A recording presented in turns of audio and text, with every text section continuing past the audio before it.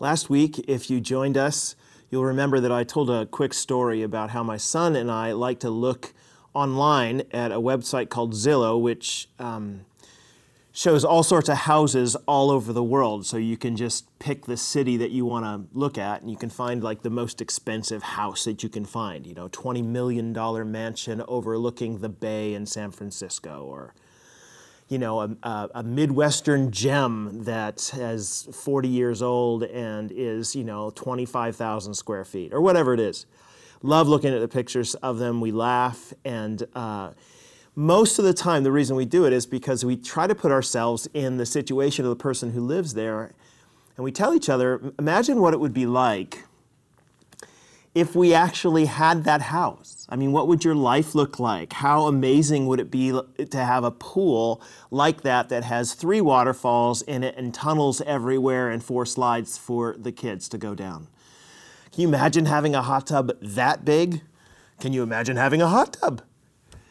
We love to put ourselves in that situation and ask the question of what would it be like. I still do that, not just when I'm looking online at houses. My wife and I love to go into Vancouver, and we ride our bikes on the many different trails that are in there. And you'll know, of course, if you ride the trails around Vancouver, eventually you'll end in places like Cole Harbour, where cars pass you that are very, very nice. Just last week, we were passed by 2 Lamborghinis right in a row, and as we were sitting at the stoplight and they were right next to us, I was wondering, what would it be like to own a Lamborghini and have everybody look at you whenever it is that you drive by? You know, I'm sure that's why you get a Lamborghini, is so that everybody can look at you. But how fantastic would it be to be able to push down the pedal and go from 0 to 100 kilometers an hour in 3 seconds? I would do that everywhere I went. I'd go from 0 to 100, and then I'd just slow down to the speed. 0 to 50 as fast as I can, and then slow down to the speed limit. What would it be like to own something like that? I think that's why shows like, when I was a kid in the 1980s, there was a show called The Lifestyles of the Rich and Famous with I'm Robin Leach. He was, I think, British or Australian guy, and he would go around to all the wealthy people in the world and show their yachts and their cars and their homes, just to make all of us feel like, wow, what would that be like? Nowadays, they, of course, do that on MTV with a show called Cribs, where they go into all of the different houses of wealthy people, and they show how some of these rappers have entire rooms of Air Jordans and things like that. And what would it be like to have a closet that was only dedicated to your shoes? What would it be like to have a pair of Air Jordans? Whatever. The message that we get from all of that kind of stuff, though, is pretty straightforward. And it's a message that we in the more North American culture don't even need to think about much. It's just something we absorb and we believe without question. One of our great North American cultural beliefs is this: true happiness is found in the accumulation and the use of nice things. That if you want to be truly happy, you will get as much as you can, and you will use as many good, upgraded things as you possibly can, because he who ends with the most toys wins. And that's the value that we have everywhere. It's what we find in every commercial that we hear. You need to have one of these because the one you have is not actually that great. And we rarely ask the question that we ought to ask, which is it true that our chase for more will result in greater joy?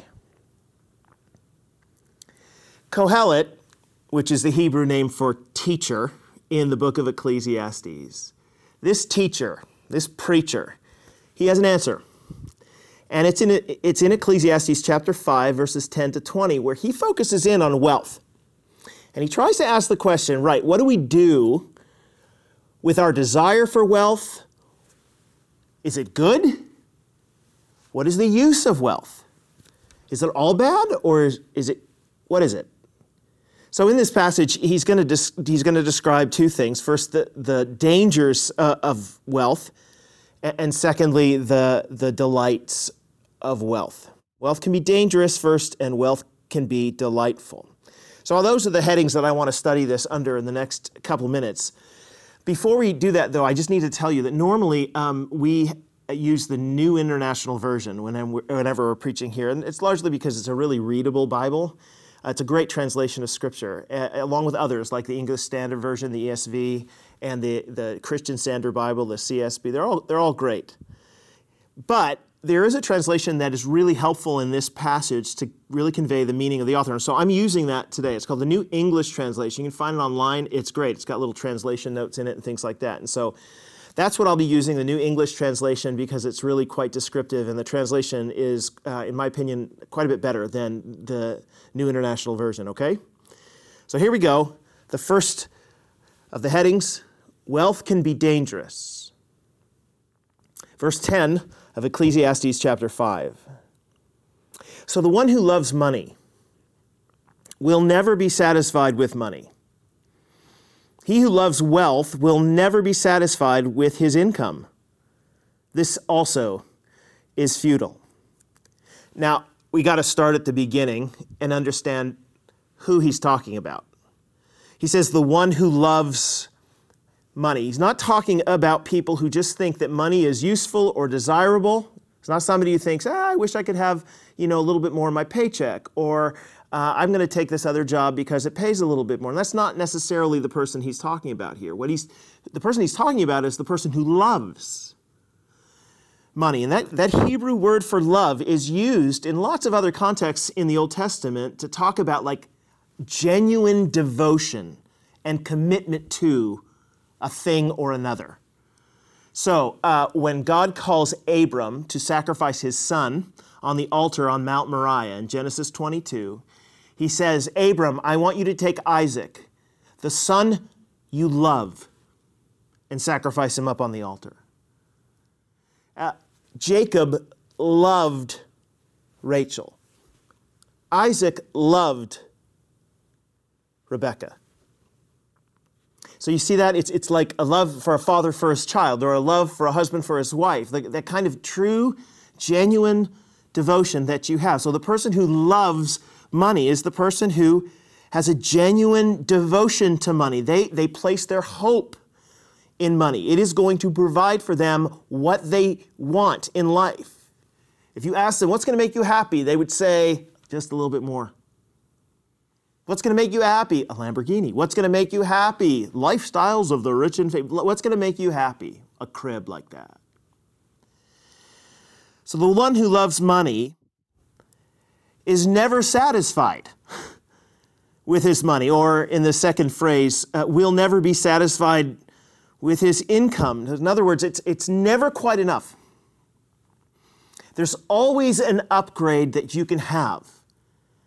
The people who love money are always scanning the horizon and thinking to themselves whenever they're confronted with, an advertisement, or they see a billboard on the side of the road that advertises a new widget, a new thing. They're thinking, oh, I got to have that. And even if the thing that they have is amazing, they still want the next one. I mean, we experience this all the time. I don't know if you've seen this recently, but I have an iPhone 11, which is way more than 4 that I used to have. So I have an iPhone 11. Well, they just came out with an iPhone 12 when I got the 11, and of course I was immediately thinking, 12 would be better because it has all these other cool aspects. But I saw on TV the other day that Samsung has this new phone that is a flip phone like we used to have years ago. It's a flip phone that opens up and it becomes like a full screen. And as soon as I saw it, I thought, oh, that's what I need. Why do I need it? I don't know. How cool would it be to have a flip phone that it comes out and it's like still the full kind of iPhone, Samsung Galaxy sort of thing, but then you could close it and put it in your pocket. It doesn't take as much space up. Oh, that would be amazing. And of course, after they do that, they're going to make a phone that floats or whatever. And somebody who loves money wants that stuff. Every time there's a new upgrade, they're like, well, I got to have it. They buy a car. I bought a car just a couple of years ago, and of course, a newer model, got a phone call from the dealer and said, hey, do you want to come and like trade that one in on the newest model? And here's why. The newest model's got this charging station in the car that you don't have to plug anything in. It's got a bigger screen so you can see the backup camera. You should hear about the engine. And then he, littered off a whole bunch of phrases about engines that I honestly don't understand. I think there was a 522 number in there somewhere, but that sounds like a lot. So we think, oh yeah. I mean, if there's a newer model, I want to have people who love money. That's the way they think about it. And on the advertisements, it's always this is a revolutionary new product. And when that's said to us, we're like, oh, revolution. I mean, I don't want to miss out on the revolution. So we get the revolutionary new widget that makes our lives all better, except it doesn't. And then we try the next one, because a year later, they've got a razor with 12 blades. And then we try that, and it doesn't make our life happier. And that's what the point that he's making in this verse. The one who loves money will never be satisfied with money.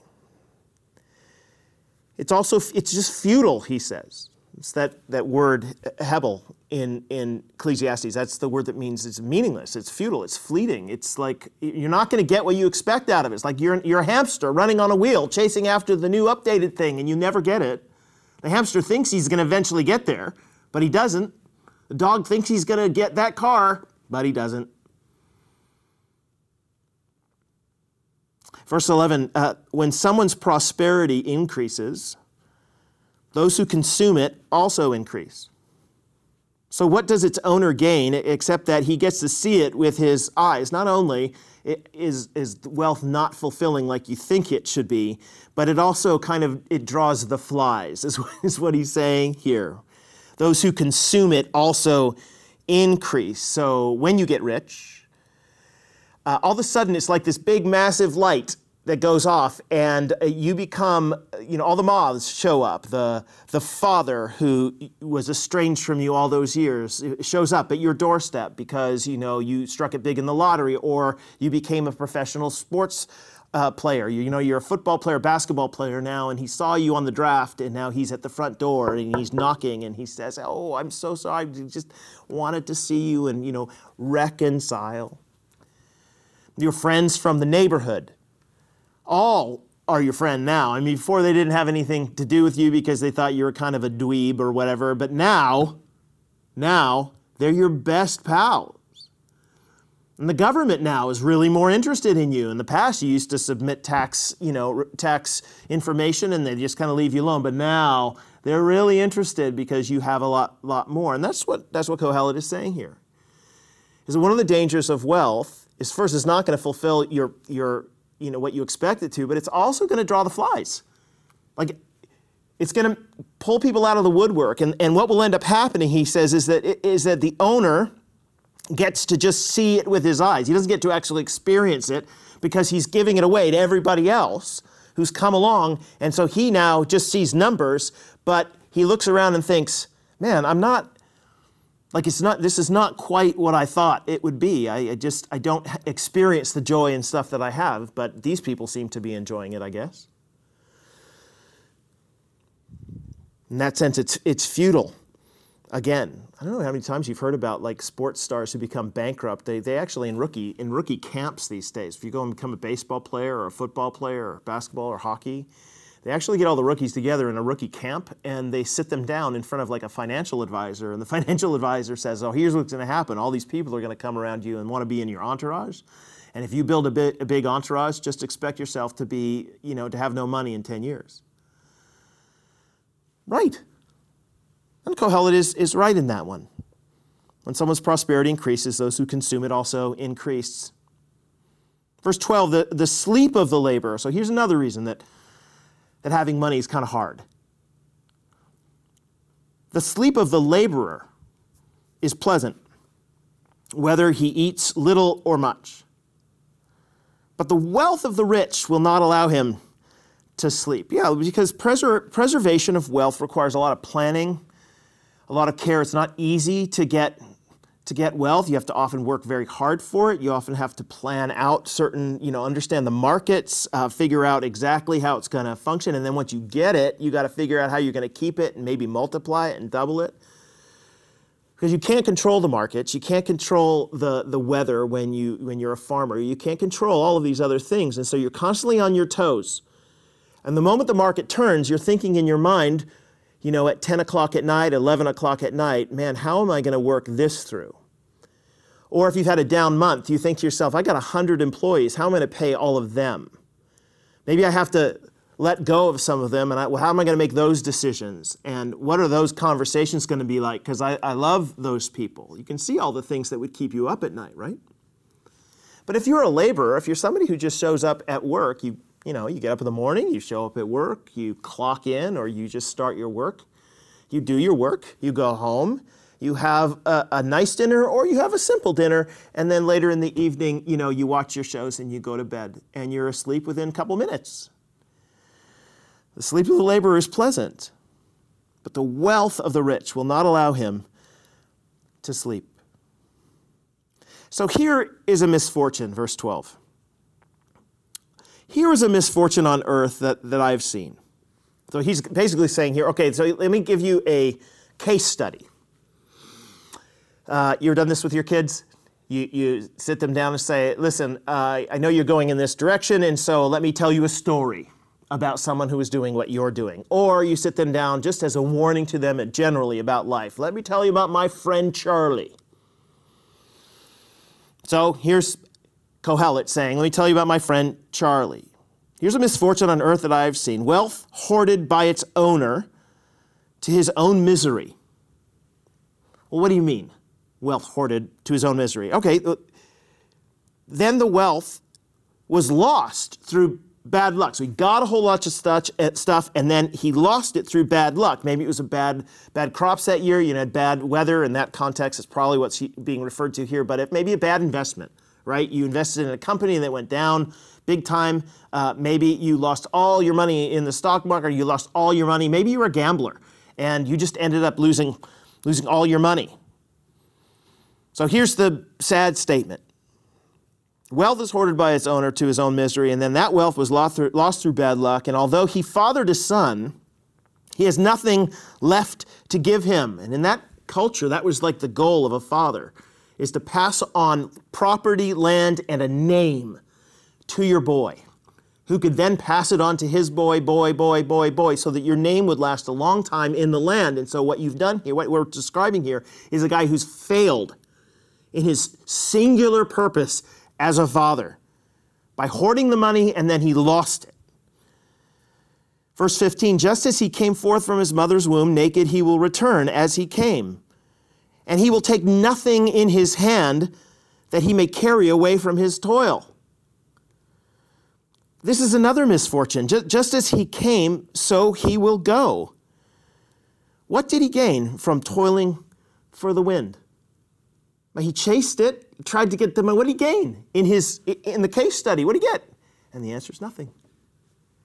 All the work, all the energy put forward to gain the good life did not gain the good life. Surely, verse 17, he ate in darkness every day of his life, and he suffered greatly with sickness and anger. You can, especially in that last phrase, you can hear that he's frustrated. He's bearing the marks of a fortune gained and lost. And in his old age, he's looking back in regret. And he's thinking through his mind all that time, what if I had done this? What if I had done that? What if I had done that? And Kohelet's basically saying, this is what happens to people who love money. All of this stuff, these are the dangers of wealth that we don't usually think about when we want to have all of it. We think we're going to have the good life, but then all of this stuff comes along with it, and it doesn't fulfill. It's hevel. It's meaningless. It's futile. Or to put it as clearly as I can, here's his point. Striving after wealth isn't worth it. One, it's fleeting in that it can be quickly lost. And second, it's futile because even if I get it, I'll never make enough to make me feel what I thought it would make me feel. It's an old saying that goes like this. I don't know who said it first, but it's a great statement. Money is a great servant, but it's a terrible master. Money's a great servant, but it's a terrible master. The one who loves money has placed it in that master role. Oh, master, give me what I want if I meet up to your particular standard. When I hear that master language, my mind immediately goes to maybe the picture of I've heard stories about a father who is never satisfied with what their kids do. It doesn't matter what they do. Go to school and they get a 96%. The father said, what about the other 4%? I usually tell jokes with my kids this way. That's the first way I respond to it. And I tell the joke because how ridiculous is that? To expect that. But some fathers, some parents, that's what they do. What's wrong? You can't get 100? Can you imagine a father who says to his kid, right, I'm going to give you this reward. I don't care what it is, a car, a lollipop. I don't care what it is. I'm going to give you this reward if you adequately do this job the way I think you ought to do, right? So you're going to clean the car, or you're going to get good grades, or you're going to do whatever. So I will give you this reward if you do this job of cleaning the car. So he goes outside, he cleans the car, the kid does, and he comes back in and says, Dad, I did it. And he walks outside, while the father kind of examines the thing, and the father will invariably find something that is wrong. He said, you missed a spot down here. But I'll give you another chance with your room. You clean your room, I'll give you the thing. Kid goes upstairs, cleans his room, father goes and he wipes his finger along the top of the rail and realizes, no, that it's dirty. But I'll give you another chance if you want to clean my room. So in the end, what do we call a father? He's just manipulating the kid, isn't he? I mean, he's a terrible master. We probably call this abuse at some point. And the kid will grow up and he'll be just so angry. He'll either reject it completely, or he will constantly live his life trying to gain it, and always being let down because he cannot get what he's chasing. And that's what Kohelet is saying. It's like chasing the wind. You just can't get it. The Apostle Paul in the New Testament actually, I think, picks up some of the language that Kohelet uses here. And here's what he says. He says, when he talks about the dangers of wealth, in 1 Timothy chapter 6, verse 6, he said, Now godliness combined with contentment brings great profit. For we have brought nothing into this world, and so we cannot take a single thing out either. But if we have food and shelter, we will be satisfied with that. Because those who long to be rich, they stumble into temptation and a trap and many senseless and harmful desires that plunge people into ruin and destruction. For the love of money is the root of all evils. Some people, in reaching for it, have strayed from the faith and stabbed themselves with many pains. It's almost like he had just read Ecclesiastes chapter 5. So number one, wealth can be dangerous. That's Kohelet's argument. Second, wealth can also be delightful. So here's what he says in verses 18 to 20. So he's now facing up to the issue. Look, wealth is really, it's not going to deliver what you want. It's really dangerous. And so you can get the wrong idea then. Think, well, I'm just going to not be interested at all in the things of this life. I'm not going to be interested at all in any kind of money and stuff like that because it's all terrible. It's all going to lead me downhill. But then he says in verse 18, I have seen personally what is the only beneficial and appropriate course of action for people. To eat and drink and find enjoyment in all their hard work on earth during the few days of their life which God has given them, for this is their reward. To every man whom God has given wealth and possessions, he has also given him the ability to eat from them, to receive his reward, and to find enjoyment in his toil. See, these things are the gift of God. For he does not think much about the fleeting days of his life because God keeps him preoccupied with the joy he derives from his activities. You notice all the positive statements about money here? Kohelet's answer to the futility of loving wealth is this. Wealth won't satisfy us like we want, but it's a wonderful gift from God that he wants us to enjoy. I'll say it again. Wealth will not satisfy us like we want. But it is a wonderful gift from God that he wants us to enjoy. That's why he gives it. He gives us the wealth and, according to this passage, the ability to enjoy it. And that is our reward. That is the gift of God to us as we live our lives under the heavens. This is a repetition of Kohelet's kind of main point when it comes to looking at your life and how you ought to live in light of the futility of the world around us. So you find other passages that are very similar to this. I just want to show you how consistent this testimony is, because it's really what we want you to get in this study of Ecclesiastes. Ecclesiastes 2:24 and 25. There is nothing better for people than to eat and drink and find enjoyment in their work. I also perceive that this ability to find enjoyment comes from God. For no one can eat and drink or experience joy apart from him. Ecclesiastes 3, verses 12 and 13. I've concluded that there is nothing better for people than to be happy and to enjoy themselves as long as they live. And also that everyone should eat and drink and find enjoyment in all his toil, for these things are a gift from God. You hear it? Don't focus so much on the destination of what you think wealth is going to give you if you get there, because it won't. It'll always be a letdown. But focus instead on the process of getting there, and focus instead on the process of your life and all the good things that the wealth has brought to you, because those are all God's gifts to you that he wants you to enjoy. He doesn't hate wealth. He gives it. He gives the ability to enjoy it because he loves us, even in our lives under the heavens. So I was thinking about maybe a good way to illustrate this, and so I'll try this one and see if it helps. My wife likes to ask me to go hiking. My son came back from Austria as well, and he against my prayers, has gained a joy in hiking. I say against my prayers because I don't like hiking. I don't like hiking largely because everyone tells me that, oh, yeah, it's going to be uphill, you're going to sweat a lot, probably slip, and maybe die. But when you get to the top of the trail and you're dripping with all that sweat and you look out at the horizon, you will say, wow, that was worth it. But my experience is that every time I've gone on a hike and I said, okay, fine, yeah, let's do it, the experience, or sorry, the view at the end, that is going to be the thing that really is the payoff.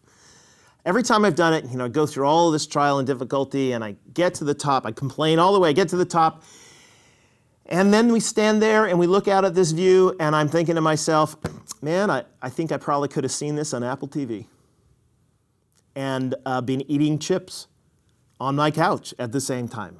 Like, it's never worth it from my point of view. It's never worth it. Some of you are thinking, of course it is. No, it's not. Stop it. Don't lie to yourselves. So what do you do? Why should you hike then, Jeff? Like, what? I do hike. I do go with my wife. Why are you doing it? Well, hiking got way better for me when I took my eyes off what the destination was going to be. Yeah, we're going to hike up to this peak and we're going to look out. Yeah, fine. It's going to be a letdown. But what's not a letdown is what you see along the way. As soon as I took my eyes off of what I thought the hike was going to promise me, and instead just enjoyed the hike for what it was, a walk in the woods that makes me sweat, it became kind of alive to me. And I started to enjoy it. I started to realize it put in its proper place, hiking can be an enjoyable activity. So can root canals. No, I'm kidding. Hiking can be a lovely activity. So the point that I'm making here is, so too is it with life under the heavens. How do you live if the destination, right, of wealth is going to be futile? It's going to be a view that is letting you down. How then do you live in this life? And the answer is you enjoy the joys along the way. I think that's what Kohelet is saying. The view from the top of our work and wealth is a letdown, but the God-given joys that we have while gaining them are quite lovely. So don't worry about the end necessarily and think that it's all going to provide for you everything you want, because it won't. But enjoy what it's giving you in the time being. There's this guy named Zach Eswine, and I'll finish with this.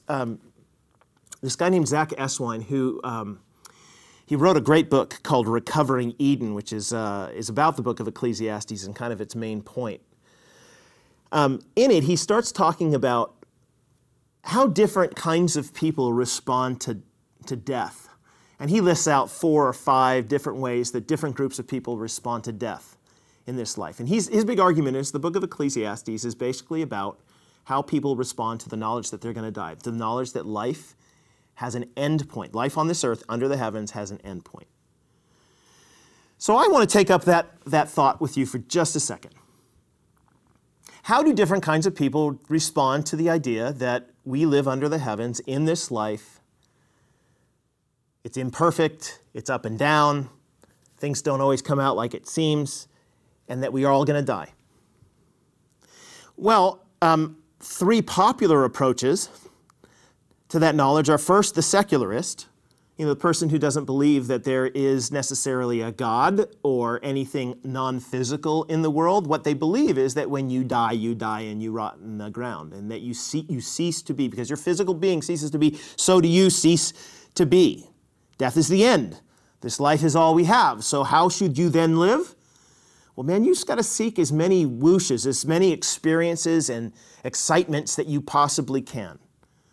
And you live your life for the moment-to-moment whooshes, which sounds a little bit like Kohelet. But a secularist is going to say, no, you have to put all of your joy in that, because it's the only joys that you have. There's no God, there's no heaven, there's no better world. So you have to find the whooshes, and the way you find the whooshes is you get as much money as you can to have the whooshes, and you get as much insurance as you can so you can avoid the bad sides of life. But this whole approach to living is always letting people down. Because the whooshes themselves are disappointing, aren't they? I go to the football game and they're gonna win, but they happen to be the Seahawks. The Canucks are gonna do it this year. Whoosh, and it's gone in the first 3 games. Oh, let's go. Oh, I just can't wait till we go on our trip to Hawaii. And then you get sick on the plane. That's life. It's got ups, it's got downs, it's got unfulfilled expectations. And the secularist's best solution is just to find as many of those as you can and try to ignore the letdown, I guess. Spend more money on a better flight. Support a better team. I don't know. That's it. They're always let down. So that's the secularist. So what about people kind of who are more Christian, but believe in the prosperity gospel, the belief that death leads to heaven, but you can have a lot of heaven here and now. In fact, you can have your best life now. And if you just say the right things into the world, if you declare and decree things into the world, you will get those things back. You have to speak them into existence. You have to make sure you're constantly, following the rules, the law of attraction, as some people in that prosperity movement say, and you keep speaking those things out, and eventually it'll come back to you. So if don't say you have cancer, because that will bring it back to you. Say that I'm well and I'm good and I'm happy and all these things, and you will eventually get all of these things. This is the secret that God has for us. The problem, of course, is that this whole way of thinking ignores reality, doesn't it? Because life's not like that, and you do get sick, and cancer's a thing, and COVID does come and affect our family members, and. Car accidents happen. We lose our money. And if you hold this viewpoint, you can't speak about it, because if you end up owning the idea that cancer is in your body, you're actually apparently giving it more power and reinforcing by the law of attraction that it'll continue to grow. So you can't talk about it. You have to be a person of faith. And because of that, you have to quietly be let down or simply feel guilty by the presence of bad stuff in your life. Well, the system's not working. It must be either the system's fault, but it can't be the system's fault. It can't be the prosperity gospel teaching's fault. It's got to be my fault. Where have I failed in speaking out the right things? Where have I failed in doing the right things? Where have I failed? And so your life is filled with disappointment and frustration and sadness. And then you have kind of the common, what I would consider the common Christian approach to the knowledge that we're going to die, and how should we then live in this life here and now. We have the kind of the escapist. It's represented in great songs that we love to sing, like "Turn your eyes upon Jesus, look full in his wonderful face, and the things of earth will grow strangely dim in the light of his glory and grace." That's the goal here and now. It's because there's a heaven. Don't think about the stuff here. Think about heaven. And this stuff here then just isn't important anymore. You can just do away with it. Spend your time in prayer meetings. Don't eat pizza. Spend your time in church holy activities, but don't mingle with the games of life. Don't enjoy a good steak. You don't need a steak. You can just have, meatloaf. Because that stuff doesn't matter. It's sort of the monkish way of living. Many of us actually hold this viewpoint. The problem is, we don't really get Kohelet, because when he says stuff like, wait a minute, God is saying that we should enjoy things as long as we live, and then we read Kohelet by saying, well, he must be talking about life apart from God. Well, no, he's talking about life. Here and now, in this world. And people who are kind of the escapists, they miss the genuine joy of the physical gifts God gives. That we are physical beings, and God has given us physical gifts in this world and life, that we might enjoy them. So Kohelet, he comes and he gives a fourth way. And here's his fourth way. Life is filled with ups and downs and a lot of futility. So don't set your hope in the stuff of this life, but see the stuff of this life as a lovely gift of God on your way to a world where all your expectations will ultimately be fulfilled. I'll say that again. Life is filled with ups and downs and a lot of futility, so just don't set your hope in the stuff of this life, but see it as a lovely gift of God on your way to a world where all your expectations will ultimately be fulfilled. Love God the most. Love his heaven, his world that we're headed to the most. Realize that this life is filled with ups and downs and difficulty, but enjoy the walk along the way. Enjoy the things in their proper place. Zach Eswine, when he summarizes the point of Ecclesiastes, he said, look, death has pointed its headlights at us and started its engine. Therefore, we must learn from God how to enjoy what he has given to us, knowing that none of it can save or satisfy us. Trying to turn a grapefruit into a baseball doesn't dismiss the value of the grapefruit, but it really does make for a disappointing baseball game. If we want to enjoy the fruit's value, we have to treat it according to the use God gave it and resist trying to use it for things that it was not made for. A grapefruit can't give us the thrill of a home run, but it can make a breakfast pleasant. Look, our money, our work, our food, the pleasures of this world, they're grapefruits. And grapefruits are great. They're tasty. But don't expect them to be baseballs. Or to put it another way, Jesus will truly fulfill our expectations, so don't load wealth with the expectation that only Jesus can fulfill. Work and wealth are horrible masters, but they are great servants if you enjoy them in their proper place. Let me pray. Father, I'm thankful for your word. I'm thankful for the book of Ecclesiastes and the wisdom of Kohelet. The reality that he's willing to face, that many of us, Father, just don't want to see. But we know it's there, Lord. We experience it all. So help us to respond to that experience with a full joy and expectation that you alone are worth our worship, and all the stuff of this life, Father, are lovely gifts along the way. Help us to look around ourselves and see what you've given, and help us today even, Father, to enjoy what you've given and to love you because of it. We thank you in Jesus' name. Amen.